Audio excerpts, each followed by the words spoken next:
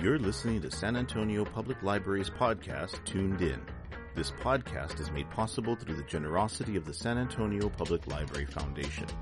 Our sound engineer is Dan Garcia.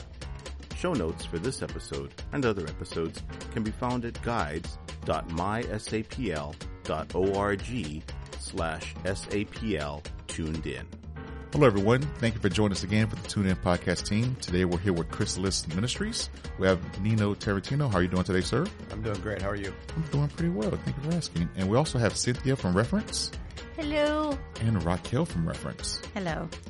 So, Mr. Tarantino, tell us a little bit about your organization. Sure. Chrysalis is an organization that began about 1941 when a group of pastors decided that they were going to do some religious services, Bible studies, and such in the Bexar County Jail. And that has evolved over time to being incorporated in 1972 as a 401c3, as a nonprofit organization.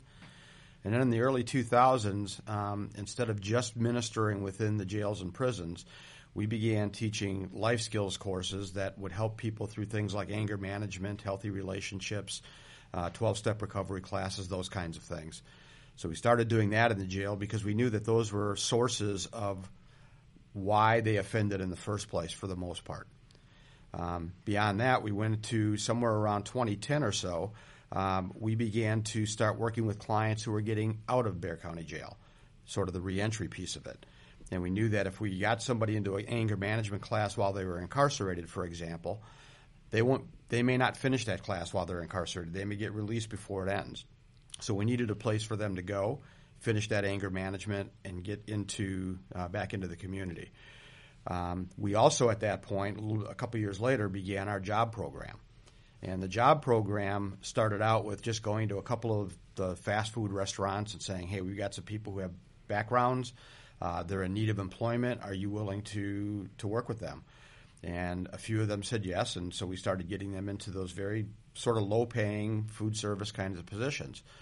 And in 2016, we were getting about 20 to 23% of our clients employed. By the last year before COVID, we were up to 60%. Wow, that's great. But it wasn't just 60% in fast food. It was in construction. It was in manufacturing. It was in medical. We've done a lot since then in the last 4 years because we know that you're 4 to 5 times less likely to recidivate, to reoffend, if you're employed. Very true. Very true. So based on the information you just gave us, was it a pretty good partnership that you started with Bexar County, or was trials and tribulations? How does that work out? Well, so I can't go back to 1941 because I wasn't born yet. So unlike what people think, I did not start Chrysalis. But what my understanding is that they were very welcomed in because it was being requested by the inmates. It eventually became law that the jails and prisons had to allow religious services to be held within the prisons. Okay. So I think they were finding that the counseling that the pastors were doing and going in were really kind of calming the population down a bit because they had a lot of anxiety. They were concerned about a lot of different things.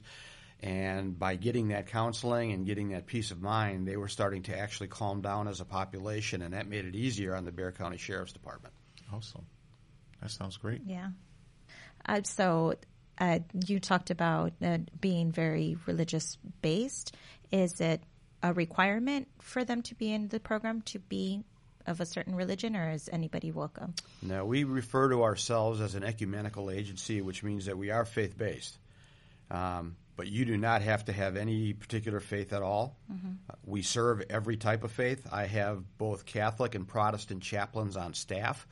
But if somebody needs a leader from another religion, if you're Muslim, if you're whatever your faith might be, we have contacts to bring those folks into the jail to work with you.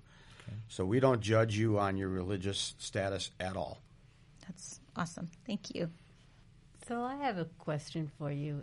Would you like to share your favorite story about your work? This is Cindy speaking, by the way. Yeah, so I think the favorite thing that happened to me, especially when I'm thinking about clients, because we're client-centered. We have, at any given time, somewhere between 120 and 150 volunteers that work with us. Oh, wow. And so and that's not unusual for nonprofits, right? We all rely heavily on volunteers to get our work done. So every year we would have a volunteer dinner. It was about volunteer appreciation dinner. And so one particular year we had about 90 volunteers at the dinner. And we always did a client testimonial during those dinners, at least one client testimonial, so that they could see sort of the impact they were having on the folks who were serving.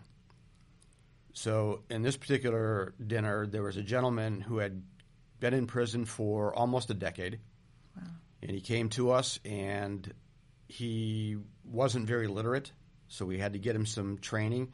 And we use other agencies to do some of these things because we don't do all of this work. Mm-hmm. So we had another agency work with him to get him to a literacy level so that he could actually read and fill out a job application. Wow. And he had a very interest in working with his hands, a very strong interest. So we got him into an HVAC training program. And he passed through the program. We found an employer who was willing to hire him with his background. And he worked with that employer for about 2 to 3 years and decided to start his own HVAC company. Oh, wow. That's great. That's awesome. great. And so during the volunteer dinner, the story is being told, but it's not being told by him. Mm. It's being told by his wife because he can't speak in public. Oh, wow. He stood there through the whole thing while his wife told the story. Mm. So a couple of things that comes out of that, of course, is number one of the primary goals we have, of course, is getting people employed because we know what that's going to do to their future. But above that, it's getting the families back together. Yes. So prime example of the family coming back together, working on this together, him getting employed, and now to this date, when he has openings, he calls Chrysalis to find out if we have people that want to go through the HVAC training. That's Wow, that's amazing. amazing. That's wonderful. It's truly a miracle because it's such a hard task once you have that background to achieve gainful employment. You can get employed, but gainful employment to help your family, Right. to help yourself. So that's a wonderful story, and that's a great program y'all have there. So let me speak to that real quick because one of the things that we knew we had to do was we had to get out into the community and talk directly to employers and convince them that hiring second chance employees was not a bad thing. Right.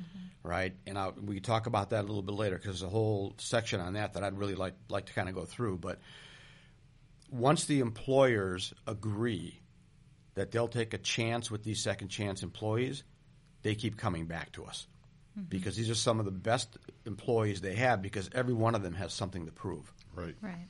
And so they want to be the best employee. They want to be there on time. They want to be doing the things that need to be done. And they want to step outside the lines when the employer needs them to. Hey, this is your job, but I need you to do this today. I'll do whatever you need me to do. Okay. Right. That's an amazing story, which brings me to one of my questions. I wanted to know what other programs you have. I know you mentioned HVAC was one of them. I think it's awesome that particular individual is now giving employment to other people that, through the same steps that he took with you all. I think that's awesome. But to that, I know you said there's some clerical and a lot of the lower paid jobs. What else? What other programs do they have?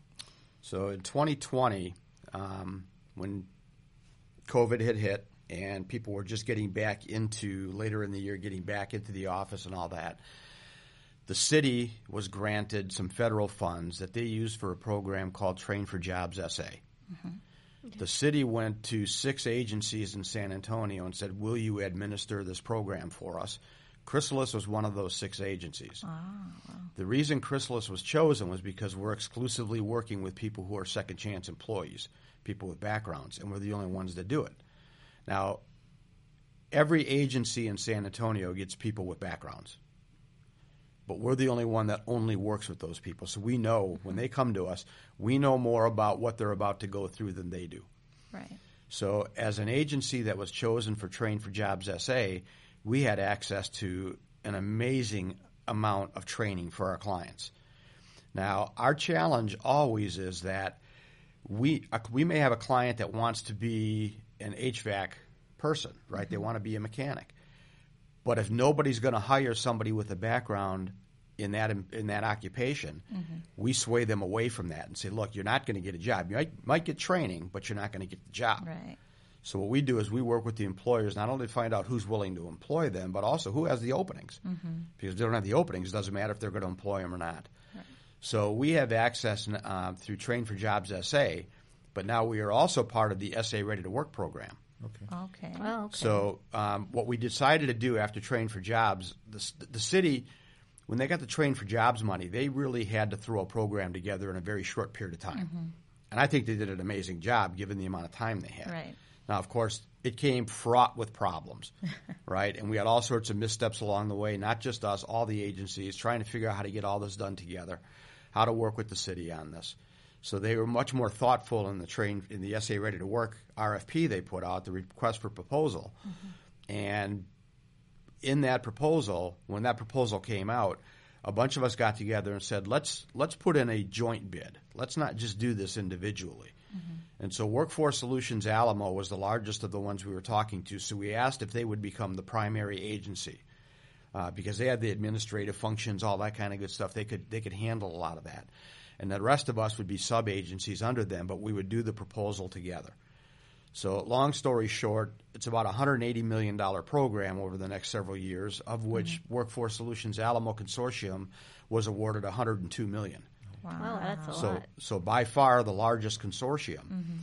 And so with what comes with that is a tremendous catalog of training. Wow. So we can put our clients into lots of these different trainings. What we do, again, because our clients are a little bit different, is that we go in and we make sure that the training does or does not require a high school diploma, because 80% of our clients do not have a high school diploma. Okay. We do help them to get there, but not everybody's going to get there. And then we make sure that once they complete the training, that the people hiring them don't require the high school diploma. Right. So the trainer might say, okay, great, you can come in, complete the training, but then they can't get a job because nobody will hire somebody without a high school diploma. So we go those extra miles to make sure we clear the paths for them. And if it isn't a path that's going to be fruitful for them, if it's something that's going to lead to a dead end, we lead them down a different path. Okay. So do you also assist with GED programming as well, or is it that's We partner with a number of agencies. The one that we use the most is Restore Education. And they come in, our clients go to them.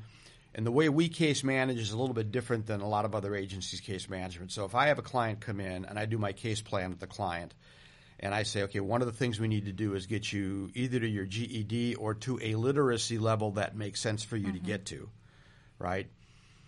And we're going to set you up with Restore Education. So our case manager is now calling Restore Education. They're saying, I'm sending Nino over for his GED training. When he gets there, could you please let me know that he got there? Can you please let me know that he's showing up for his classes? Right. And then we follow up both with the client and with the agency. Because this is a population that disappears quite quickly. Right. Right? It's all of a sudden their cell phone's gone, and now they had the address they gave us is no longer valid, and finding them can be difficult. So a lot of times we find them because they are continuing to go through the service. It's like, okay, don't forget, you got to give us your new phone number. You got to give us your new. So it's all that kind of work. But Restore Education does a phenomenal job. They'll do that pre-testing to figure out where you really are, and then set a realistic goal to where you can get. Wow.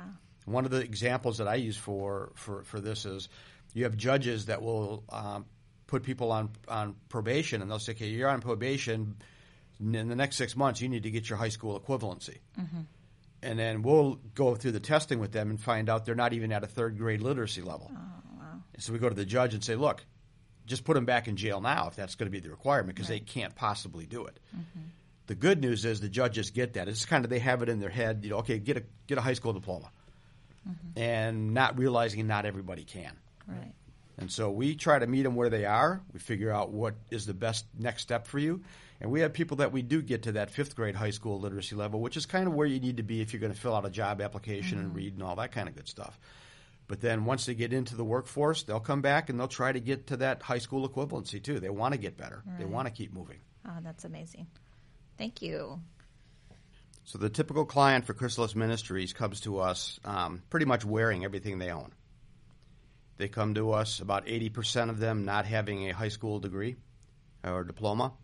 And when I say that, that doesn't mean they dropped out in high school. A lot of our clients dropped out in third grade, fourth grade. You think about the way they grew up. You think about dad was a drug dealer and mom was a hooker, and there was nobody at home. And so the kid is all of a sudden out on the street. The child is out on the street, and they're running with the gangs. They're running with the other kids whose parents are going through the same thing. And so they don't really get educated for the most part. What ends up happening when they come to us is that because they have such a low educational level, we have to assess that. We have to figure out where can we really get them to. Most of these folks are referred to as second chance employees, right? That's kind of a typical term everybody uses. Mm-hmm. I think most of our clients never had a first choice, had a first chance. And so even though I have to use the term second chance because that's what's accepted, our clients are probably 80% first chance.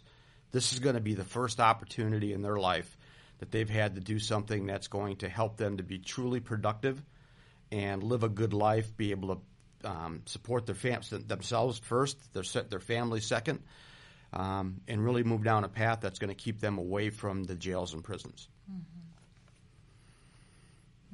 Wow. Yeah, and maybe they should call it fighting chance as opposed to second chance because honestly, and that's they what are they're fighters. Doing. Absolutely.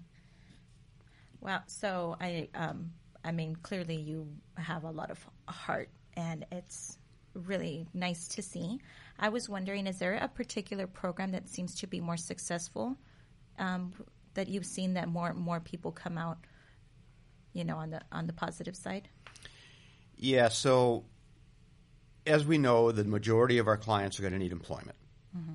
I mean, there's a very few that don't, but the ones that do, when they come to us, it's all about what I was talking about earlier, is defining where are you really in terms of your abilities, in terms of your literacy levels, all those kinds of things. So what kind of job can you really handle? Mm-hmm. So as it started out, a lot of our clients became very successful in doing sort of the manual labor and construction, doing the food service kind of stuff, doing some of the clerical jobs, those kinds of things.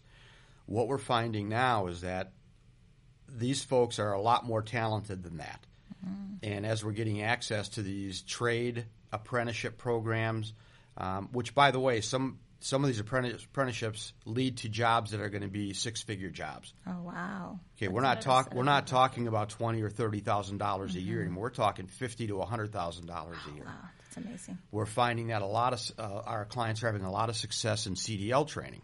Oh. So as long as the employer will hire them based on their background, and these CDL drivers are making between $40,000 and $70,000 a year. Oh, that's fantastic. So we're getting these folks into jobs that aren't flipping burgers at Whataburger, which, again, we need people flipping jobs at Whataburger, so it's not a bad thing. Mm-hmm. But we're getting them way beyond that. And, again, with the city's Train for Jobs SA and now the SA Ready to Work program, the ability to get them even more training. Right. And it's not just about training in this program. They can go get their associate's degrees. They can go get their bachelor's degrees. Mm-hmm. Now, a lot of our clients don't end up going down that path because so few of them have a high school diploma to begin with. Right. But what we do is we work with them, and, again, with Restore Education, with Each One Teach One is another agency we use. SAISD has a GED program. So we use whichever ones are most convenient for them. We get them into those programs, and if we can get them that GED in 6 months to a year, now I can get them into even better training, and now I can get them even to better jobs. Wow. So it's really up to what their situation is. If they've got a good support network, if they've got a place where they can live, if they don't have to worry about paying the rent every month or the utility bill every month, if we can set them up with the right services to take care of a lot of those things, then they can spend the time to move that education bar forward. And that is an ideal situation. But, of course, not all the clients have the ideal situation. I know that it must be difficult for them because a lot of clients have to find a stable place to live and a stable address. Well, and that's, again, another hardship for a lot of them. They've been in and out of the system so much that the family's given up on them. And so their core support system is gone. And when your core support system is gone and you're coming out with nothing other than what you own, you don't know what to do.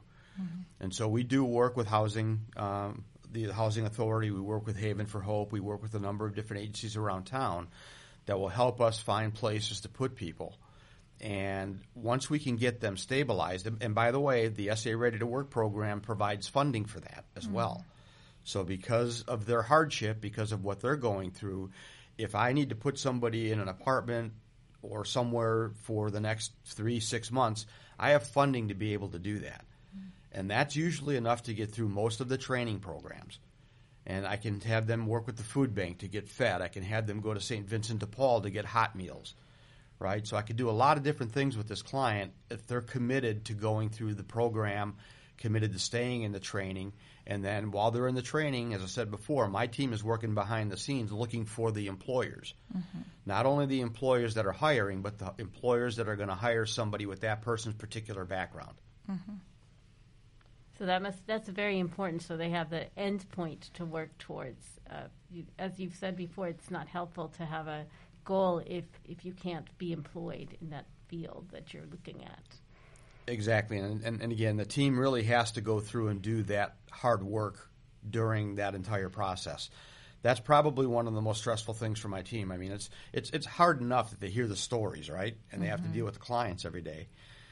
But then knowing that that client might have a dream of doing something that we know based on their background they're never going to be able to do because nobody will hire them with that particular background.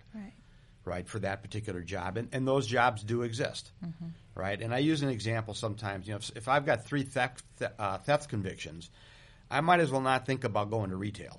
Right. Yeah, that's right? Because it's not going to happen. Yeah. Nobody's going to hire me. And that's just a reality. Right. And so somebody comes, I would really like to be in the retail. Well, that's not going to happen. Let's talk about plan B. Right. That makes perfect sense. Yeah. Manage expectations. Yeah, we have to, absolutely. So I have a question. What incentives do y'all offer besides the long term of education and employment? Do you offer like maybe vouchers for clothes, vouchers for housing, things of that nature?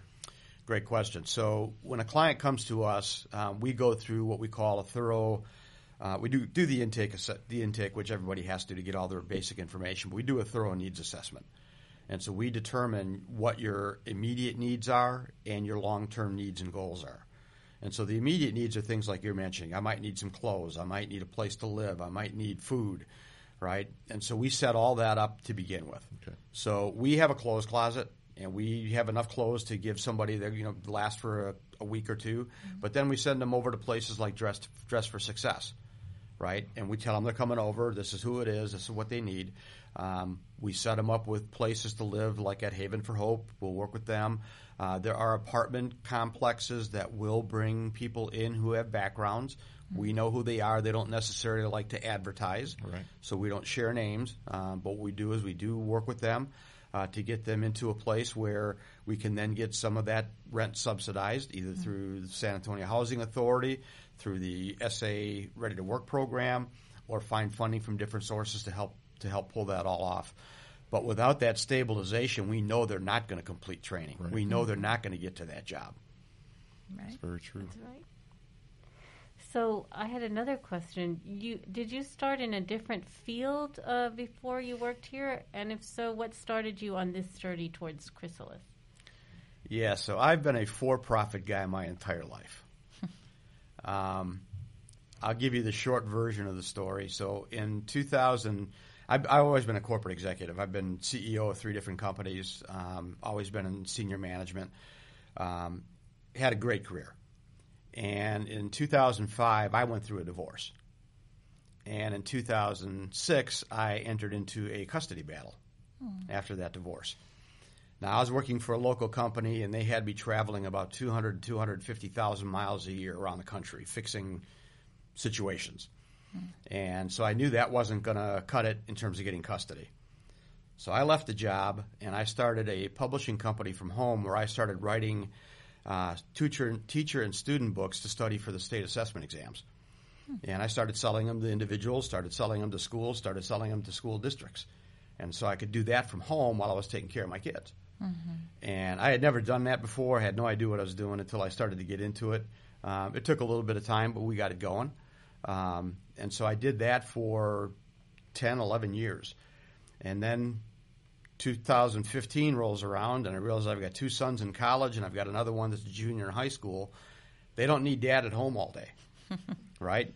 So I started looking around, and I really had no more appetite to go back to the corporate environment. It was at that point I decided I just really, even though I looked at a few of the jobs, I just really didn't want to do it.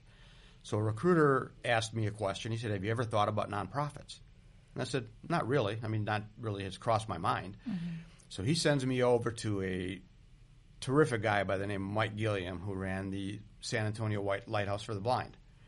And Mike Gilliam was a former AT&T executive who made the transition to nonprofit and just told me just great stories. And then he sends me over to Navarro Williams, who was the CEO over at Sam Ministries, and he was an ex-cable executive, and so he basically told me exactly the same stories. So if you don't believe in God, you won't believe this next part. So 2 weeks later, I find out that the person that is the CEO at Chrysalis Ministries is retiring. And I'm talking to my pastor at church, and I mentioned I'm going to go see if it's something I qualify for. He pulls his phone out, scrolls through it, says, "Okay, Zeke Kennedy, one of our parishioners here, one of our congregation members, is a board member at Chrysalis, and so I'm going to send him a text and let him know what you're thinking." 10 minutes later, I've got breakfast appointment with Zeke the next day. Wow. And by the end of the breakfast, Zeke says, "Okay, you got to take this job." I said, "Well, Zeke, I probably have to interview for it before anything happens. So, and he says, "Don't worry about that. You're getting the interview." Right. He said, "But, after the interview, you got to take this job." Wow. And So that's it's how- meant to be? Yeah, that's how I got into Chrysalis. Oh, that's Wow. fascinating. It's a wonderful story. Placing you where you need to be. Right. There's no question who put me there. Right. Right. That's interesting. So you had your little segues, and I guess we are kind of now wanting to know what can the library do to help these people with, giving them these opportunities and how to. I mean, obviously, we're going to want all the good stuff about, where you're located, what your hours are, how do they need to bring anything like other than themselves, stuff like that. We want to know everything. So what the library already does for us, just so you know, we do children's events throughout the year. So we just finished in August, we did our Stuff the Backpack, which is where we provide a full backpack full of all the school supplies kids are going to need for the school year, based on the school list that the schools put out. And these are only for children of our clients, and they're only for children of our clients who are working their case plan. So it's an incentive we use to help keep them moving their case plans forward. As part of that program, the library donates books to us every year. Oh, I didn't even know that. Neither did I. You all do, and so what we do is after they pick up their backpacks, we have a big bookcase sitting out in our lobby where the kids can come and choose whatever books they want. And that bookcase is out there all year, but this is the one time of the year where the kids are actually coming through. Usually it's just the parents, right? So they're coming through. They're able to look at, you sit in the hallway and, page through stuff. I want this book, Mom. I want this book, Dad. And they're free to take them. Oh, that's awesome. Second thing that you also already do for us is you allow clients to come in and use your computer banks. Oh, Right. yes, we do. see Right, lots. and so that's extremely important because they don't have the money to have their own computers. Right. They do need to do their job searches. We teach them how to do all that stuff, and we have a small bank of computers that they can use, but it's nowhere near enough. So the library becomes the second choice. And so you guys are serving a lot of our clients, whether you know it or not, because they'll come into the library to do all of that kind of stuff.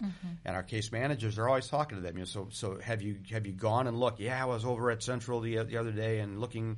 I was there for an hour and I found a few things, and I want to bring those job leads into you to make sure that you think that they're good for me and all that kind of good stuff. So those are two things that already happen. Oh, wow.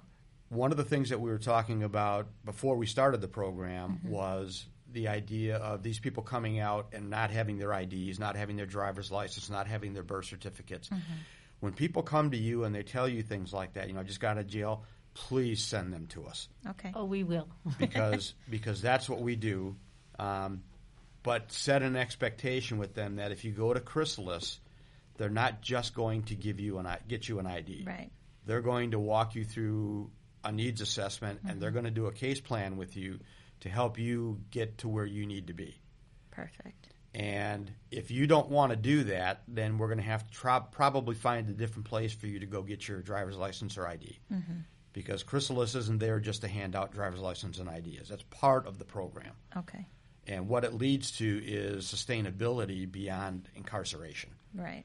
And getting you a driver's license or a birth certificate does not sustain you Right. post-incarceration. So that being said, do you have resources where that you may know of places that are able to help them with just that, or? It always depends on the level of funding at the time. So I know the GI Forum, for example, does that work. Okay. I know that SAM Ministries can do some of that. Okay. There are probably a dozen around San Antonio that will just get you your driver's license ID. Family Service Association is another one. Okay. All right. That's a common question, so it's good to Yeah. have an answer like that. Yeah. Thank you. Absolutely. Thank Yeah. you. Yeah. So. Because Cynthia and Raquel are on the front line. They work at the first floor at the Connect, so they're hands-on with all our patrons. Yeah. Oh, definitely. That's the reason why I'm asking the questions about the IDs, because that is one of the biggest questions that we have. I know the library does offer an enhanced card, and not a lot of places accept it, so Exactly. it's nice to know where to send them to get something that's actually more acceptable at a lot more places. One of the other things that is, really pretty common is that a lot of people, when they are released from incarceration, they don't want to talk about it. Right. And they don't want to tell people that they're formerly incarcerated. And sometimes it's just a trust thing and a dialogue thing. If you learn that somebody's formerly incarcerated, you'll know where to send them. Right. They won't always come right out and tell you, yeah, I just got out of jail. Right. I came here, I lost my ID, where can I go get another one, would be the answer. Right. Or would be what they'll ask you. So once you gain trust with these folks, they'll tell you everything. Right. And that's one of the primary objectives of our case managers, to make sure that make them feel comfortable. We have 2 rules. Number 1, no matter who walks in, don't judge them. They did something, they paid their time, now they're coming to get some help, and we're not judging you for what you did. Number 2, don't tell them you can do something if you can't do it, or if you don't know you can do it. Because this is a population that if you lie to, if you tell them you can do something and can't follow through, we'll lose them. And if we lose them, they don't have anywhere else to go. So those are the kind of the 2 rules that we have with our case management, our frontline team, when they're working with clients. And because of that, the clients then eventually trust who they're talking to, because they're not only not being judged, but now they're getting the assistance. They might say, well, why do you need to know this? Well, because if we're going to get you employed and your answer to this question is yes, I know that I have to exclude certain industries or certain employers. And so if you don't tell me these things up front, I'm going to send you down a path that you may not see fulfilled. Right. It might be very frustrating for that client. Yes. So. Yeah. You want to set them up for success as Yes. opposed to them. 100%. Right. Yes. So I was thinking, how long does it usually take to break the ice? I know you have to get that rapport with your clients, and it's most of them, they don't trust the system because they've been in the system so long. So what are the typical things you have to do, or the typical amount of time it takes to get that trust between your case managers and then the client? Of course, it's always dependent on the person, right? So their circumstance, their situation. But I would say a typical is that when they come in for the first meeting and we do the intake and we do the assessment, the first thing they learn is that the assessment isn't, I'm going to read a bunch of questions and write a bunch of answers. I'm going to have a dialogue with you, just like we're sitting here having a dialogue right now. And then as they answer questions, the dialogue changes to go down different paths. Right. And so they start to see that this is becoming less of a sort of I have to fill in the blanks kind of a thing than it is I'm kind of really wanting to get to know about you. Right. And so that starts to break the ice. By the time they get in for the second meeting, they may say, well, I forgot to tell you about this. Mm-hmm. Or, yeah, I told you this, but it didn't really happen that way. This is kind of the way it happened. Mm-hmm. And then, okay, so again, no judge. Right. Okay, so you forgot. Okay, we got that now. All right, so now we got the facts of that straight. That's great. Anything else that we need to be talking about? Mm-hmm. And so by the third time they come to see us, golden. Right. Oh, awesome. So they feel they can be open and honest with you. As long as my case managers are doing their job the way they should, and they do. I have some great case managers. Mm-hmm. As long as they're doing the job the way they need to be doing, that trust gets built.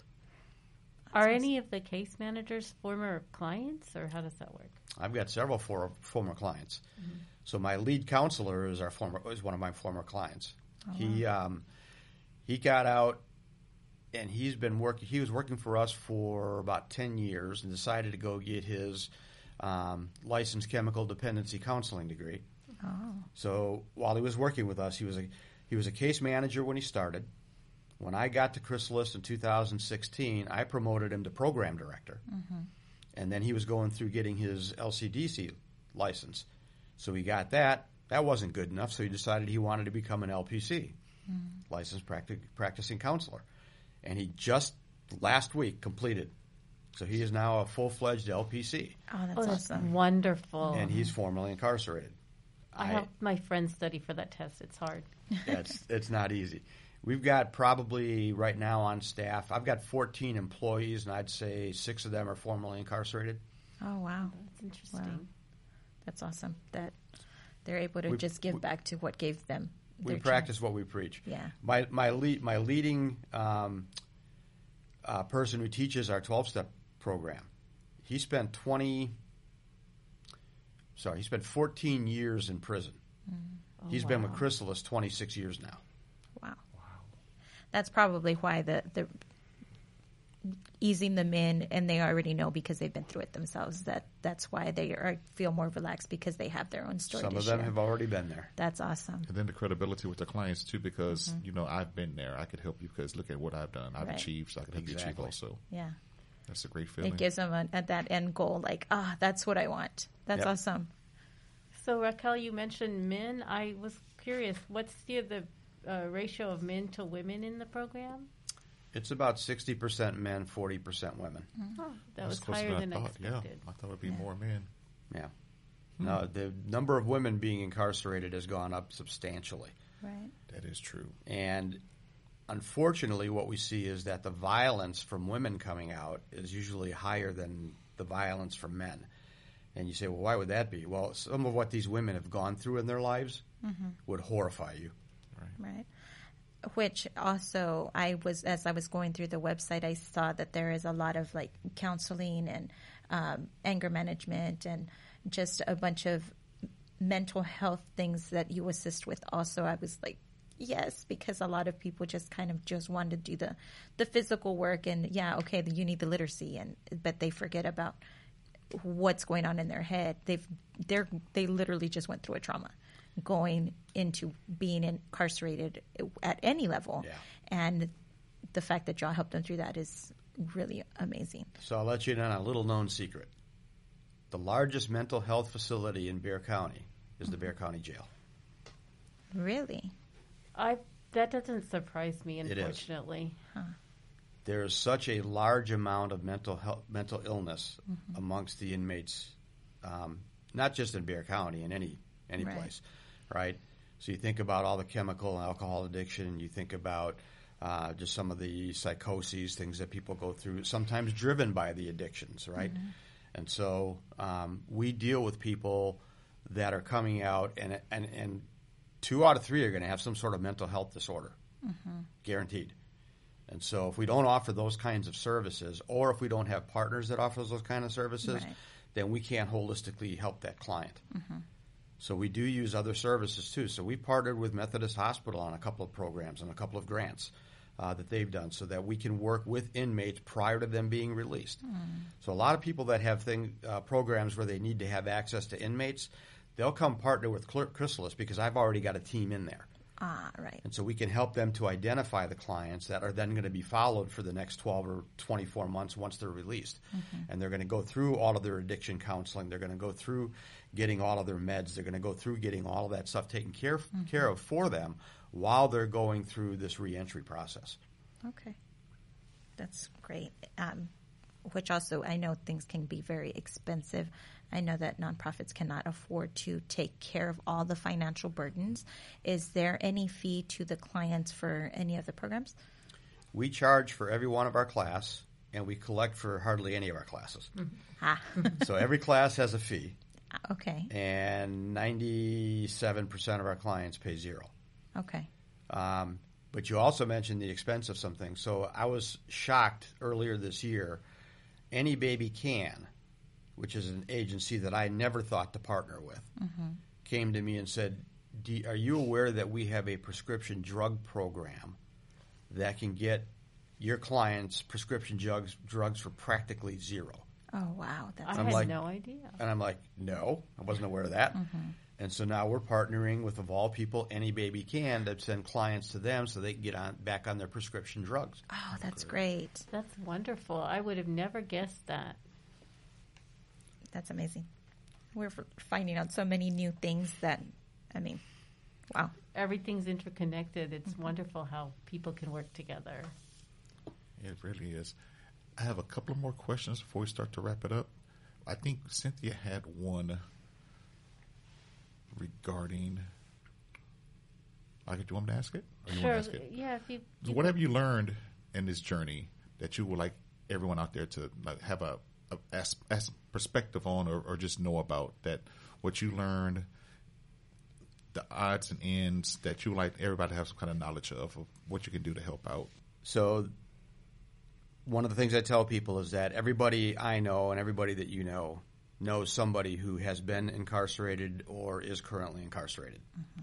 They may be distant family members. They may be relatives. They may be neighbors. They may be somebody that you didn't even know was formerly incarcerated that happens to be sitting in the pew next to you at church. True. They all end up there for a reason. There are very few habitual criminals. Most of the clients that we work with, most of the people we work with are going through those issues, addictions, things like that are causing them to go down this path. Don't turn away from them. Recognize that they're struggling.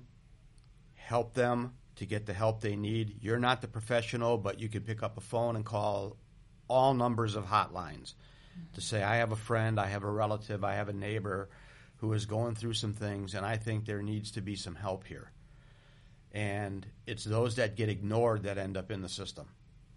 Now, even some of those that don't get ignored are going to end up in the system because they can't beat their addiction or they can't get over the issues that they're having, whether it's depression or whether it's, just some other ailment that's really causing them to act and behave badly. And so what I've learned is that it's all around us. Every family's got somebody who's going through something. And so it's more prevalent than you think, and it's, by the grace of God, those that don't end up behind bars. And I've made the comment myself. I've done some things when I was younger. I could have been one of my clients. Right. Okay. Right? Yeah. And you move on from those things. You mature. You get better. And I have relatives that have been in jail, several. And so I know that this is what happens.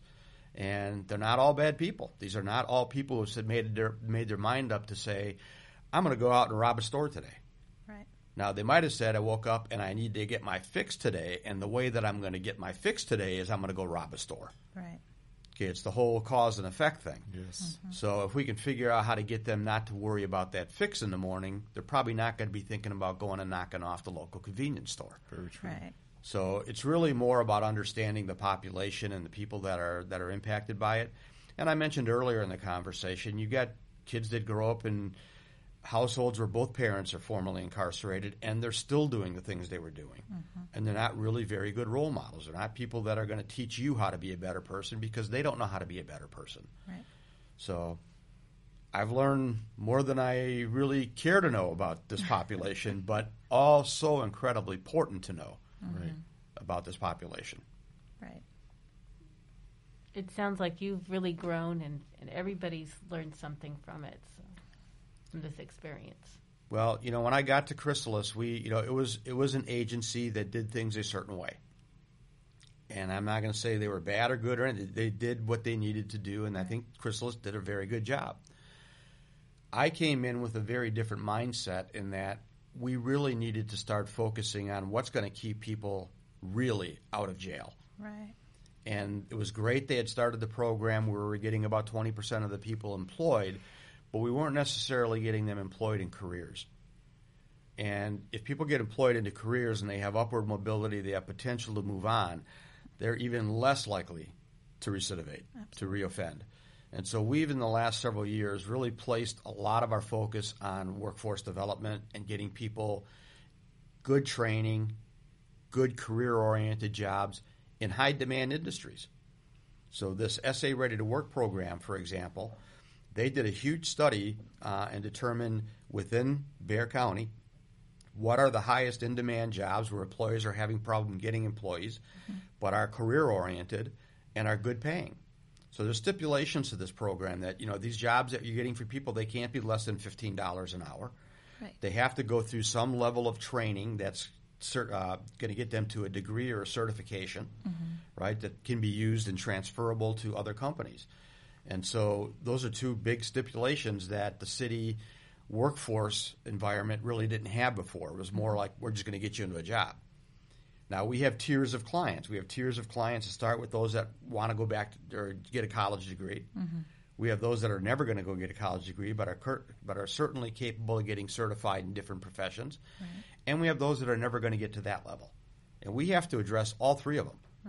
Right? Because we're going to help everybody regardless of what your circumstance is. We have to meet you where you are. Right. And if where you are means that I have to get you that fast food job, I'm going to get you the fast food job. You need the paycheck. You need to be able to sustain yourself. So that's extremely important to us. And one of the other things that we were approached by with in the last couple of months was the Manufacturing Institute of America. They've been running a second chance hiring program here in San Antonio through Workforce Solutions Alamo. And they came to us and said, would Chrysalis be willing to take this program over? I'm thinking to myself, Workforce Solutions Alamo is my partner. I'm not taking anything away from them. So I picked up the phone and I called Adrian Lopez at Workforce Solutions. I said, Adrian, I just got approached on this. And he goes, oh, please take it away from us. He goes, we know we're not doing a really great job at it, and that's why they're coming and talking to you. So we said, okay, we'll give it a shot. So we've got right now 8 manufacturers in San Antonio who have agreed to hire second chance employees.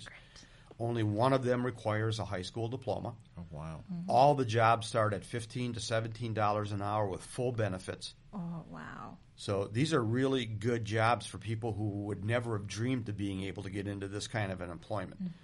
And if they continue to do well, they have upward mobility within these companies. Right.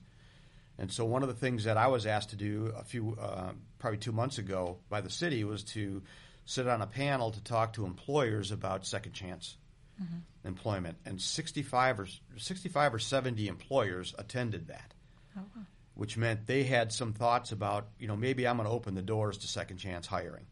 Now, everybody's going through hiring problems, right? Finding employees is not easy today.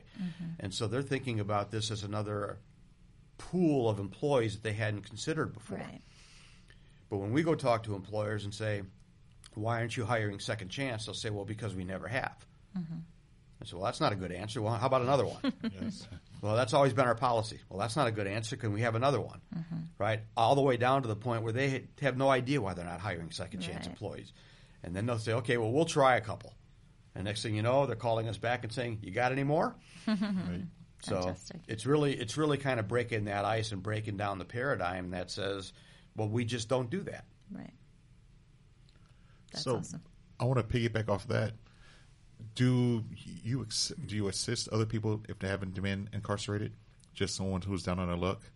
Do it have to be incarceration? Has to be a caveat of being helped by Chrysalis? So now you're hitting on a topic that I approached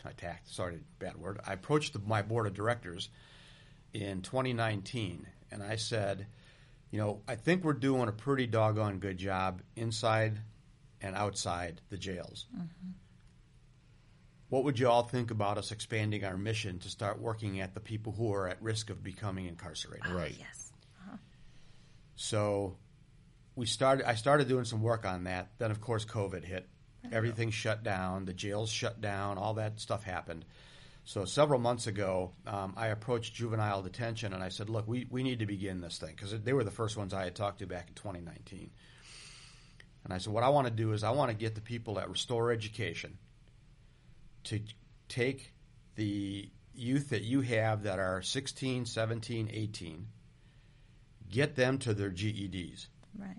So that when they get out of detention, when they're released, they're going to come right into my job program. and they're never going to go into Bexar County Jail. There you go. Because if we don't do this, I'm going to see them coming out of Bexar County Jail in 2 or 3 years. It's a guarantee. Right. 90+% of the kids in juvie are going to end up in Bexar County Jail. Yeah. So then I said, the other thing we need to do is we need to go to the alternative high schools, because they're the next ones going to be going into juvie, right? And then they're going to be in the Bexar County Jail. We need to go to the agencies around town that are doing the youth addiction counseling and things like that, the drug and alcohol abuse, because they're the next ones that are going to end up going into alternative high school that leads to juvenile, that leads to. Right. So we are really focusing right now on what I want to call preventative. It's not the greatest term, but it's preventing them from going down that path that's going to make them a traditional chrysalis client 3 years from now. Right. And so the city, all this timing just kind of comes along. They send me an email saying, we've got this new funding from the federal government. It's the ARPA funding, the American Relief Plan funding. And they have earmarked $750,000 for opportunity youth that are justice involved going into a workforce program. And they said, we went to this agency and that agency, and they keep saying, go talk to Nino, because he's the only one in San Antonio doing this. Chrysalis is the only agency that's capable of doing this at this point. So I've got a meeting with 8 agencies tomorrow where we're actually going to sit down and work through and do a joint proposal, just like we did for the SA Ready to Work program, to figure out how we fit all these pieces together, and everybody plays their role. So we have people that are going to help with the GED training. We have people who are going to help with the alcohol and drug addiction training. We're going to have people that are going to do the case management and job readiness and job placement stuff. And we'll have, hopefully, big brothers, big sisters might join us with this as well, because they've got the best mentoring program around. Right? I met with them, and they said, it's a difficult population to mentor, because when they get to that age, they don't really want that anymore. But, where we can find some success with that, because we think that if we can get mentors for these young adults, older youth, young adults, that they're going to be more prone to stay in the program. They're going to be more prone to get through that training, get through that education, and get into that job. And these are going to be those same good jobs that we've been talking about in the SA Ready to Work program, that are in demand, high-paying, full benefits, great jobs. Right.